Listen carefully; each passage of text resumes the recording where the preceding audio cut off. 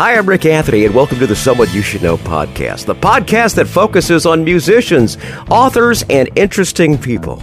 We like to say we're making a difference one artist at a time. So sit back, have a cold one, and get ready to meet someone you should know. One thing that I have noticed in my 6 decades of going to church, members of the clergy sometimes, regardless of denomination, like to break the mood and tell a joke. So me telling you that today's guest is both a rabbi and a stand-up comic, that's not too hard to believe.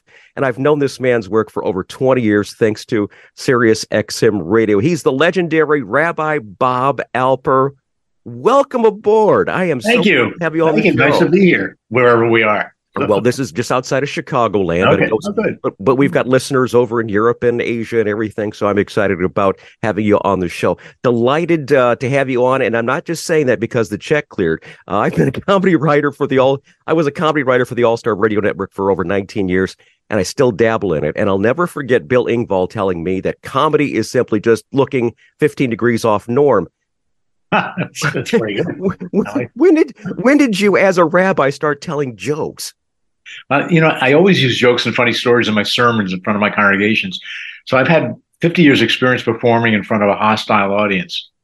When I was 3 years old, I made a joke. I won't go through the whole joke, but I remember thinking at that moment, I'm one funny toddler.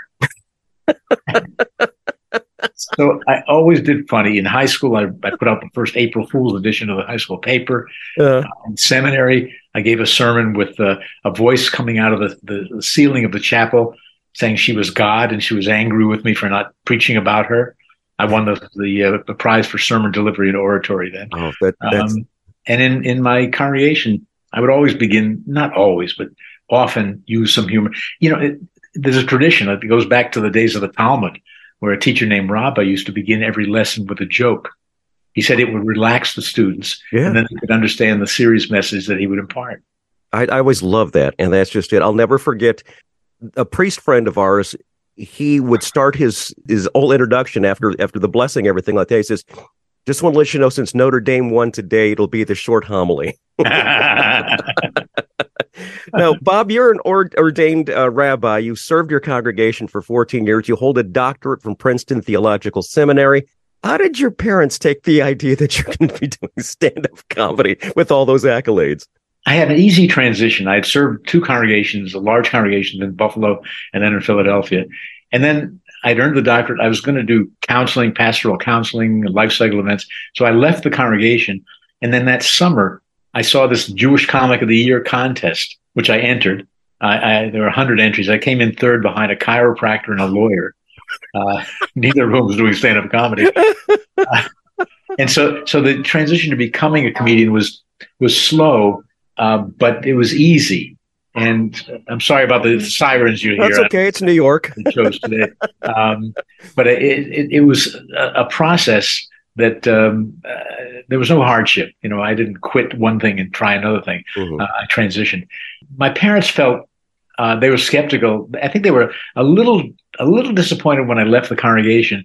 But my mother worked in a synagogue for years, even after I left the congregation, and things would go on there. And she would always call me and say, "I'm so glad you're not in the congregation. I'm so glad you're not in the congregation."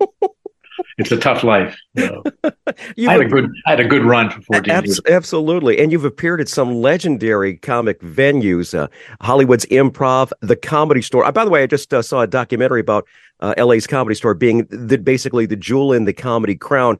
Yeah. What do you remember from performing those particular venues, and were you frightened by doing some of those particular venues because of how important they are in the comedy realm? Yes, I was frightened with the Comedy Store because I was doing a guest set. Uh-huh. And the guy I followed was probably the dirtiest guy I've ever heard perform stand-up comedy. And then here's this squeaky clean rabbi comes up there. But, I did my set and I was nervous. And afterward, the fellow who ran the place, he said, whenever you're back in town, let me know and I'll put you on stage, which was a real compliment. That's a nice accomplishment as far as that goes. They say that's the stepping stone to the Tonight Show. And we're going to talk about the Tonight Show coming up in just a second here. But last December, you bested 20 nationally performing comedians in a contest sponsored by the Vermont Comedy Festival. Well done, by the way. Thank you. what comedians did you listen to when you were growing up, and whom do you enjoy today as far as a good comedian? Good question. I was a huge fan, and still am, of Mel Brooks. Oh, yeah. Unbelievably, and he makes me laugh every moment I even think of his name. I used to memorize and perform and adapt Shelley Berman routines and Bob Newhart routines. Oh, yeah. Today, of the comics, there are a lot that I like, a lot that I really would never listen to.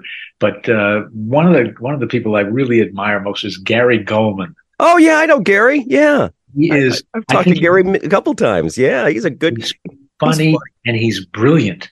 I mean, his bit about the naming the states. That is the best, isn't it? Yeah, I was just telling a friend about that as far as AK, Alaska. Okay. Yeah. Right. I've done it. I've listened to it probably 50 times and I still laugh. So he would be really at the top of my list. Awesome. Very good. Yeah, I know Gary quite well. Very, very good. Oh, that's a good call. Let's get back to the Vermont Comedy Festival. Okay.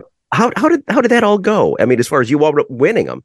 But I read in the paper that they were having a contest. It was a 1 minute contest. You have to do your stuff in 1 minute, and they blow a horn and you're off.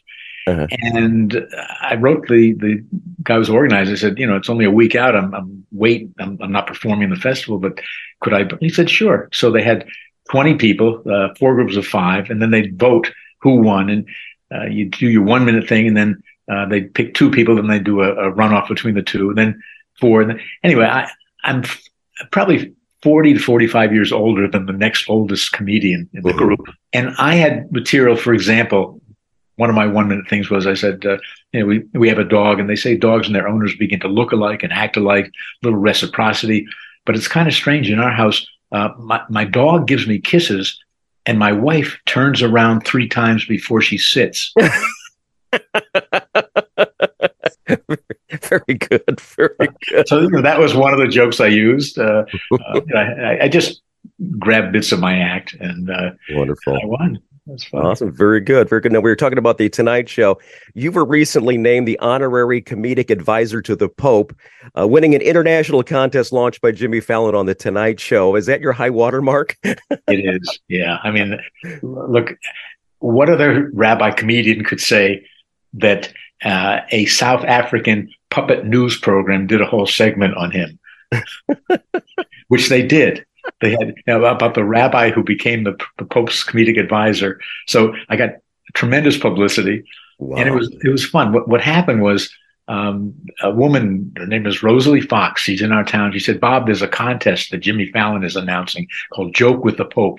You have to send in a clip of what joke you think the Pope would like the most, because he was then coming to America, and he has a great sense of humor." And he says, So I said, "Rosalie, I don't do contests." 2 weeks later, I'm at a farmer's market. She said, "Bob, the deadline is 2." I said, "Now you're annoying me, Rosalie." but I was home. It was Sunday. I was reading the paper. And I took out my cell phone, and I told this joke. I said, my wife and I have been married for 53 years, and our lives are totally in sync. For example, at the same time I got hearing aids, she stopped mumbling. That's a good one, Bob. That's a good one. I sent it in. 2 weeks later, I found out there were 4,000 entries from 47 countries. And on the website, they had jokes from Cardinal Dolan, Bill Murray, Al Roker, and 4,000 other people. And I won. Wow. And so it was great. I got to sit in the Tonight Show, and I didn't get on the Tonight Show, but that's a goal that I still have. But during the intermission, Jimmy goes around the audience. He's very, very affable. He's really lovely, and talks to people. And at the end, he got to me, and I said, "Jimmy, you remember the joke with the Pope contest, which he entered himself to?" He said, "Yeah." I said, "I won." And he said, "Well, what's your joke?" And I told the joke, and it killed with the audience. Awesome. But I'm still waiting for the invitation. I was going to say, what is the invitation from the Pope? Has he commented anything yet? I have a lovely certificate on my wall. Oh my! It says, "The Pope loves comedy, and the Pope loves you." Wow. Supposedly written by the Pope. So it's a precious object in my home. Whether I'd you're love to whether meet you're him. I went to Italy one time, but I was on vacation. He was on vacation. Didn't get to meet him. well, whether if you're the Pope or not, if you happen to be in New York coming up on Monday, Bob's in a really cool. He's got a tour going on right now, and you've already had two shows. The final one is coming up Monday, the 27th. How's the event going, and who's on the bill with you? I do a thing called Laugh in Peace. I've been doing that since 2002 with a variety of people, but primarily it's with a Muslim comedian and a Christian comedian. How And cool is the that? Christian comedian is the You all walk. Reverend You all Susan. walk into a bar. Do it. We've done that. We've walked into a bar. Oh yeah. And the only reason we can do that is that Susan is American Baptist, not Southern Baptist. Mhm. So, um, but I work with Susan and Gibran Salim, who's a Muslim comic, and first of all, we're really close friends. We love working together. We were talking the other night about we did the National Comedy Center in Jamestown, New York, which is an amazing museum. We had lectured at the Chautauqua Institution, and then we were performing. But before the show, we went out for dinner, and Gibran suggested, he says, "The rodeo in town. Let's go over there and see the rodeo before we go to the show."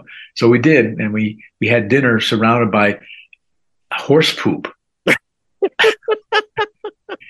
But we were having such a good time. We never got to see the rodeo, had to go over to do the show. But the poor server, she's got this rabbi, this Muslim comic, and this minister who are all comedians, sitting there, and she didn't know what to say. She said, "Do you want fries?" I don't know. So that was a major. I don't know what was the question. No problem. You were talking about that. You were talking about how the show's going and everything. Oh yeah. So we've been doing this show for all these years, and it's first of all it's 100% clean. Mm-hmm. We've done tons and tons of colleges, mosques, synagogues, churches, the Clinton Presidential Library. We did the World Bank. We've done it in Israel, England, all across North America, and we love doing it. And there's a message, an underlying message of that when you laugh together, you can't hate each other. Oh, that's true. Very, very, very true. Uh, That's awesome. We're going to include links to in the show notes to get tickets for Monday's performance. Great. And this is happening at the Triad Theater on West 52nd in West 72nd. Well, West 72nd. Yeah, West 72nd in New York.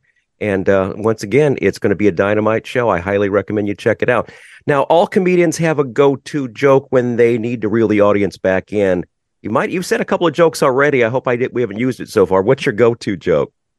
Sometimes I end the show with a joke because, when you watch a comedian, you say, "Oh, he was very funny, but I can't remember what he said." Mm-hmm. I can't, except, certain things. But so I give them a joke at the end, which they can remember and then take back.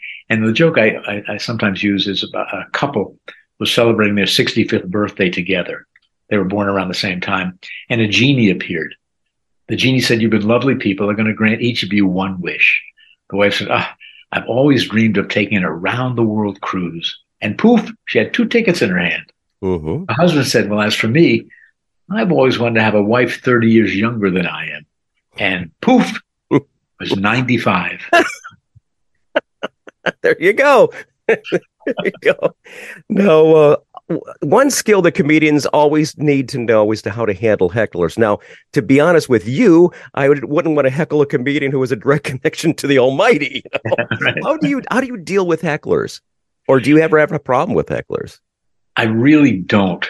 First of all, my shows are usually private shows. Mm-hmm. They're not clubs. I do clubs occasionally, mm-hmm. but very, very rarely. And it's you never know. Probably the hardest thing in life is to do a midnight bachelorette party at a comedy club. But hopefully they're not saying take it off. I mean, just they're not listening to you. But once in a while, in the early days, I'd be doing a guest set in a club, and I was not good. I had some terrible days. I mean, awful. But somebody would be talking, and my only heckler line is, "Excuse me, sir, would you mind leading us in the silent prayer?" But once I've done that one, I have nothing in the quiver. Well, that works. That one works. You not only are you a rabbi, not only are you a comedian, but you've also an accomplished author. You've published a couple of books. Life doesn't get any better than this. An award-winning full-color cartoon book called The Rabbi Confesses, or A Rabbi Confesses. And recently, Thanks I Needed That. Can you give us a little synopsis of these books? And what I'll do is we'll include links in the show notes to where people can buy these. Bob, can you give us a kind of a synopsis of you, the author? Yep. The cartoon book was kind of a fluke. I met a man who had a friend who was a magnificent cartoonist. We put together 50 pages, and that was about 25 years ago. The two important books, I would say, they're each a collection of about 35, maybe 4 or 5 page stories. They're all true stories. There's a little bit of humor, but most of them are very, very inspirational. People need to have Kleenex at hand because they tell warm, uplifting, sad stories, and people react when I put them on Facebook every week, and I get wonderful comments, and it evokes feelings. You know, I had a story about my bar mitzvah, and how the difficult part of my bar mitzvah was to decide when I'm finished, when the rabbi finishes blessing me. When I walked back to my father and my grandfather, it was back in the 50s, women sat in the front row, not on the pulpit. When I went back, we were a family where the men kissed each other. And was I going to kiss my father and my grandfather in front of all my friends? And my father said, "It's your decision, Bobby. You can do whatever you want." And I agonized over it. And then when it came time, I walked back and I kissed my grandfather and I kissed my father. And I said, that was the moment where I started to become the man that I hope I've become. Awesome. Very good. I really like stories like that, Bob. And thanks for blessing us with that one today. One feature that we love to include for performers is, regardless if you're a musician or a comedian, it's called Tales from the Road. And this is those infamous road stories of getting to a gig, from a gig, something to happen on stage at a gig, something to happen backstage at a gig, your hotel accommodations. What would Rabbi Bob Alper's Tales from the Road be? I'll give you two examples. All right, go ahead. Doing a show with a Muslim comic at Oklahoma State University. And he was driving from Tulsa. I was driving from Oklahoma City. That's the way the planes work. And I noticed it was, I guess, Clergy Appreciation Month down in Oklahoma. And all these little tiny churches had portable billboards with words like, "We love you, Pastor Rick," or "Pastor Ruth is number one in our hearts." And I started thinking Jews would never do this. If we did, it would say something like, "Rabbi Chuck has great potential." or maybe "We liked the old rabbi better." So I was working with a guy named Azar Usman, and we were talking on the phone as we were driving. I said, "I just saw this. Should I try this tonight?" And at Oklahoma State, the audience consisted of 300 Muslims and one Jew who was a Federation director from Tulsa. He said, "Yeah, try it. I mean, here's a joke that seems like a very Jewish joke." I did the joke, and it was great. They loved it. So I learned along the way, driving down, picked up a joke. The other story I love telling is when I was working with a guy named Mo Amer. And listeners probably have heard of Mo Amer. He has 2 Netflix specials. He has a Netflix show called Mo, which is the highest rated Netflix episode. It's eight episodes. Wow, okay. And renewed for next year. He's in the movie with Dwayne "The Rock" Johnson. His career has skyrocketed, and it should, because he's a very talented man and a wonderful guy. But we did about 50 shows together.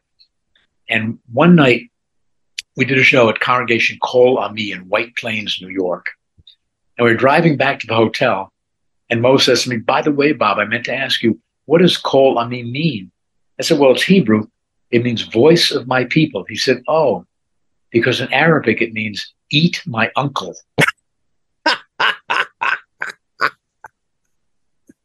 Oh gosh, I love having a comedian because they always make me laugh, especially to start my day.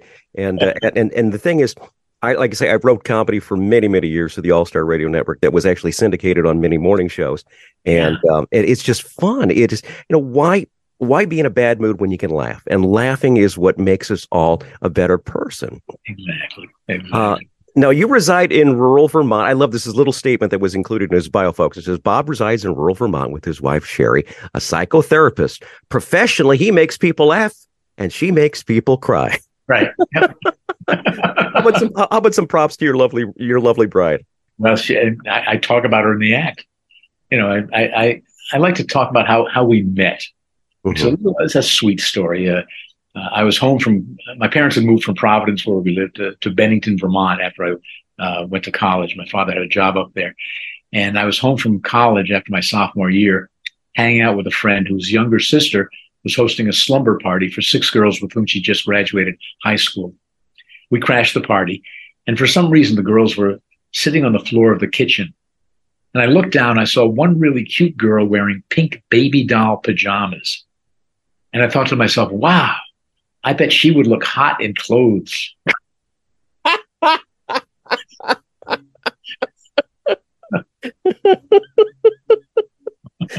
Thank you. I talk about tell another story about Sherry. Go. We've got the time. Do it. We've got the time. Do it. She used to go to conventions, and she told one of the presenters, talked about working with a couple around the issue of communication in their marriage. At a certain point, the therapist said to the wife, "Let me ask you, how do you express when you want to make love?" The woman said, "Well, I say, sweetheart, I'm going upstairs now. I'm going to take a long, hot shower." Her husband said, "That's what you've been telling me? All these years, I thought you meant I shouldn't run the dishwasher."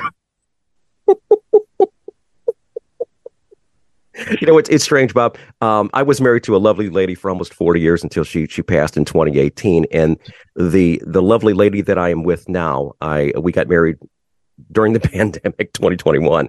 I've known since the 7th grade. And my previous wife knew that anything she does will end up on my radio show. and Leslie is learning that what she says actually probably did end up on the air numerous times. I just retired, by the way. I just retired on January the 1st after 44 years of radio. Really? So this is what I'm doing now. I am officially her husband, doing whatever she wants me to do, and I'm doing these podcast shows. Just basically, this is my nicotine patch, so I don't ask to go back on the radio again. Well, you do a great job, and it's so easy for a guest like me to be on with you, because you're terrific. Thank you so very much. Now, being a comedian, this is something that I learned through the years as far as just kind of a practice. I always kept a notepad by the side of the toilet and also by the side of the bed, because I'll wake up with something funny in my head, or I'll be sitting on the throne and something funny comes to mind. Do you have something common like that? Occasionally. Mm-hmm. Occasionally, but usually not. Mitch Hedberg talks about that. Oh, I love Mitch. Oh, I miss him so much. He said he'd have the notepad, but if he'd wake up with an idea and the notepad was over on the dresser and he was tired, he'd think, nah, it wasn't so funny. I'm not going to get up and write it down. More of my jokes are kind of what if jokes. Mm-hmm. I see something and say, but what if something else had changed the premise? But I don't usually write them down unless I want to work on them later. Well, that's well. How about some links to your material, Bob? If someone wants to book you, or we're going to include the links to your books and such, and also the date Monday's concert date, or the venue date. Any other links that you've got, Bob, that we should check out? I'll include those in the notes. But what do you got? So my website will be on the notes. Yeah. Oh, yeah. We'll include that too. So it's if you go to bobalper.com. First of all, there's a video on there, video of me performing solo, about 7 minutes. Mm-hmm. Video of Laugh in Peace, about 7 minutes of us performing together. Links to my books, and so everything's there. And people, they often think our name is Alpert. Yeah, actually, Herb Alpert. yeah. They make that mistake, but we tell them our name used to be Alpert, but we dropped the T at a party in Boston. To the last drop, he winds up coming up with some good comedy there. It's like my name is Rick, R-I-K, not R-I-C-K. And I always tell everyone, I says, I came from a poor family who couldn't afford all the letters. Any closing thoughts there? is kind of a comedy roundtable this morning here. Any closing thoughts, Bob? Yeah, on a serious level, people say, so you stop being a rabbi? No, I'm always a rabbi.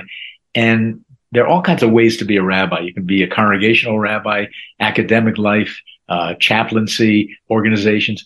My rabbinate is making people laugh. And I think there's a holiness in laughter where you're making people laugh. The example that I use is something that happened to me years ago, but I'll never forget. After a show was over, a woman who I knew was dying of cancer came up to me, and she looked at me. She said, for an hour and a half, I forgot I was sick. Oh, that's wonderful. Absolutely wonderful. Yeah, the power of comedy. Yep. Yeah, exactly. All right. Monday night, if you're in New York, the Triad Theater West, 72nd, make sure you get yourself some tickets to see this funny man, along with whom else, Bob? Who's on the bill again? Reverend Susan Sparks and Gibran Salim. Awesome. Very good, Bob. It has been an absolute honor to have you on the show today. And my pleasure. I've been a fan of yours for 20 plus years. So I really thank you so very much, Bob, for taking the time to be on the show with us today. And I thank you once again for being on Someone You Should Know. Thanks, Rick. Hi, this is Rick Anthony, thanking you again for listening to this episode of Someone You Should Know. Now, if you're an aspiring musician or an established musician that's looking for a little exposure, I invite you to drop us a line at someoneyoushouldknowpodcast@gmail.com. That's someoneyoushouldknowpodcast@gmail.com. Also, I invite you to tell a friend about the Someone You Should Know podcast. I thank you for tuning in this time, and I invite you to check us out next time on the Someone You Should Know podcast, because you never know who's going to show up. Until next time, remember, God loves you, and so do I.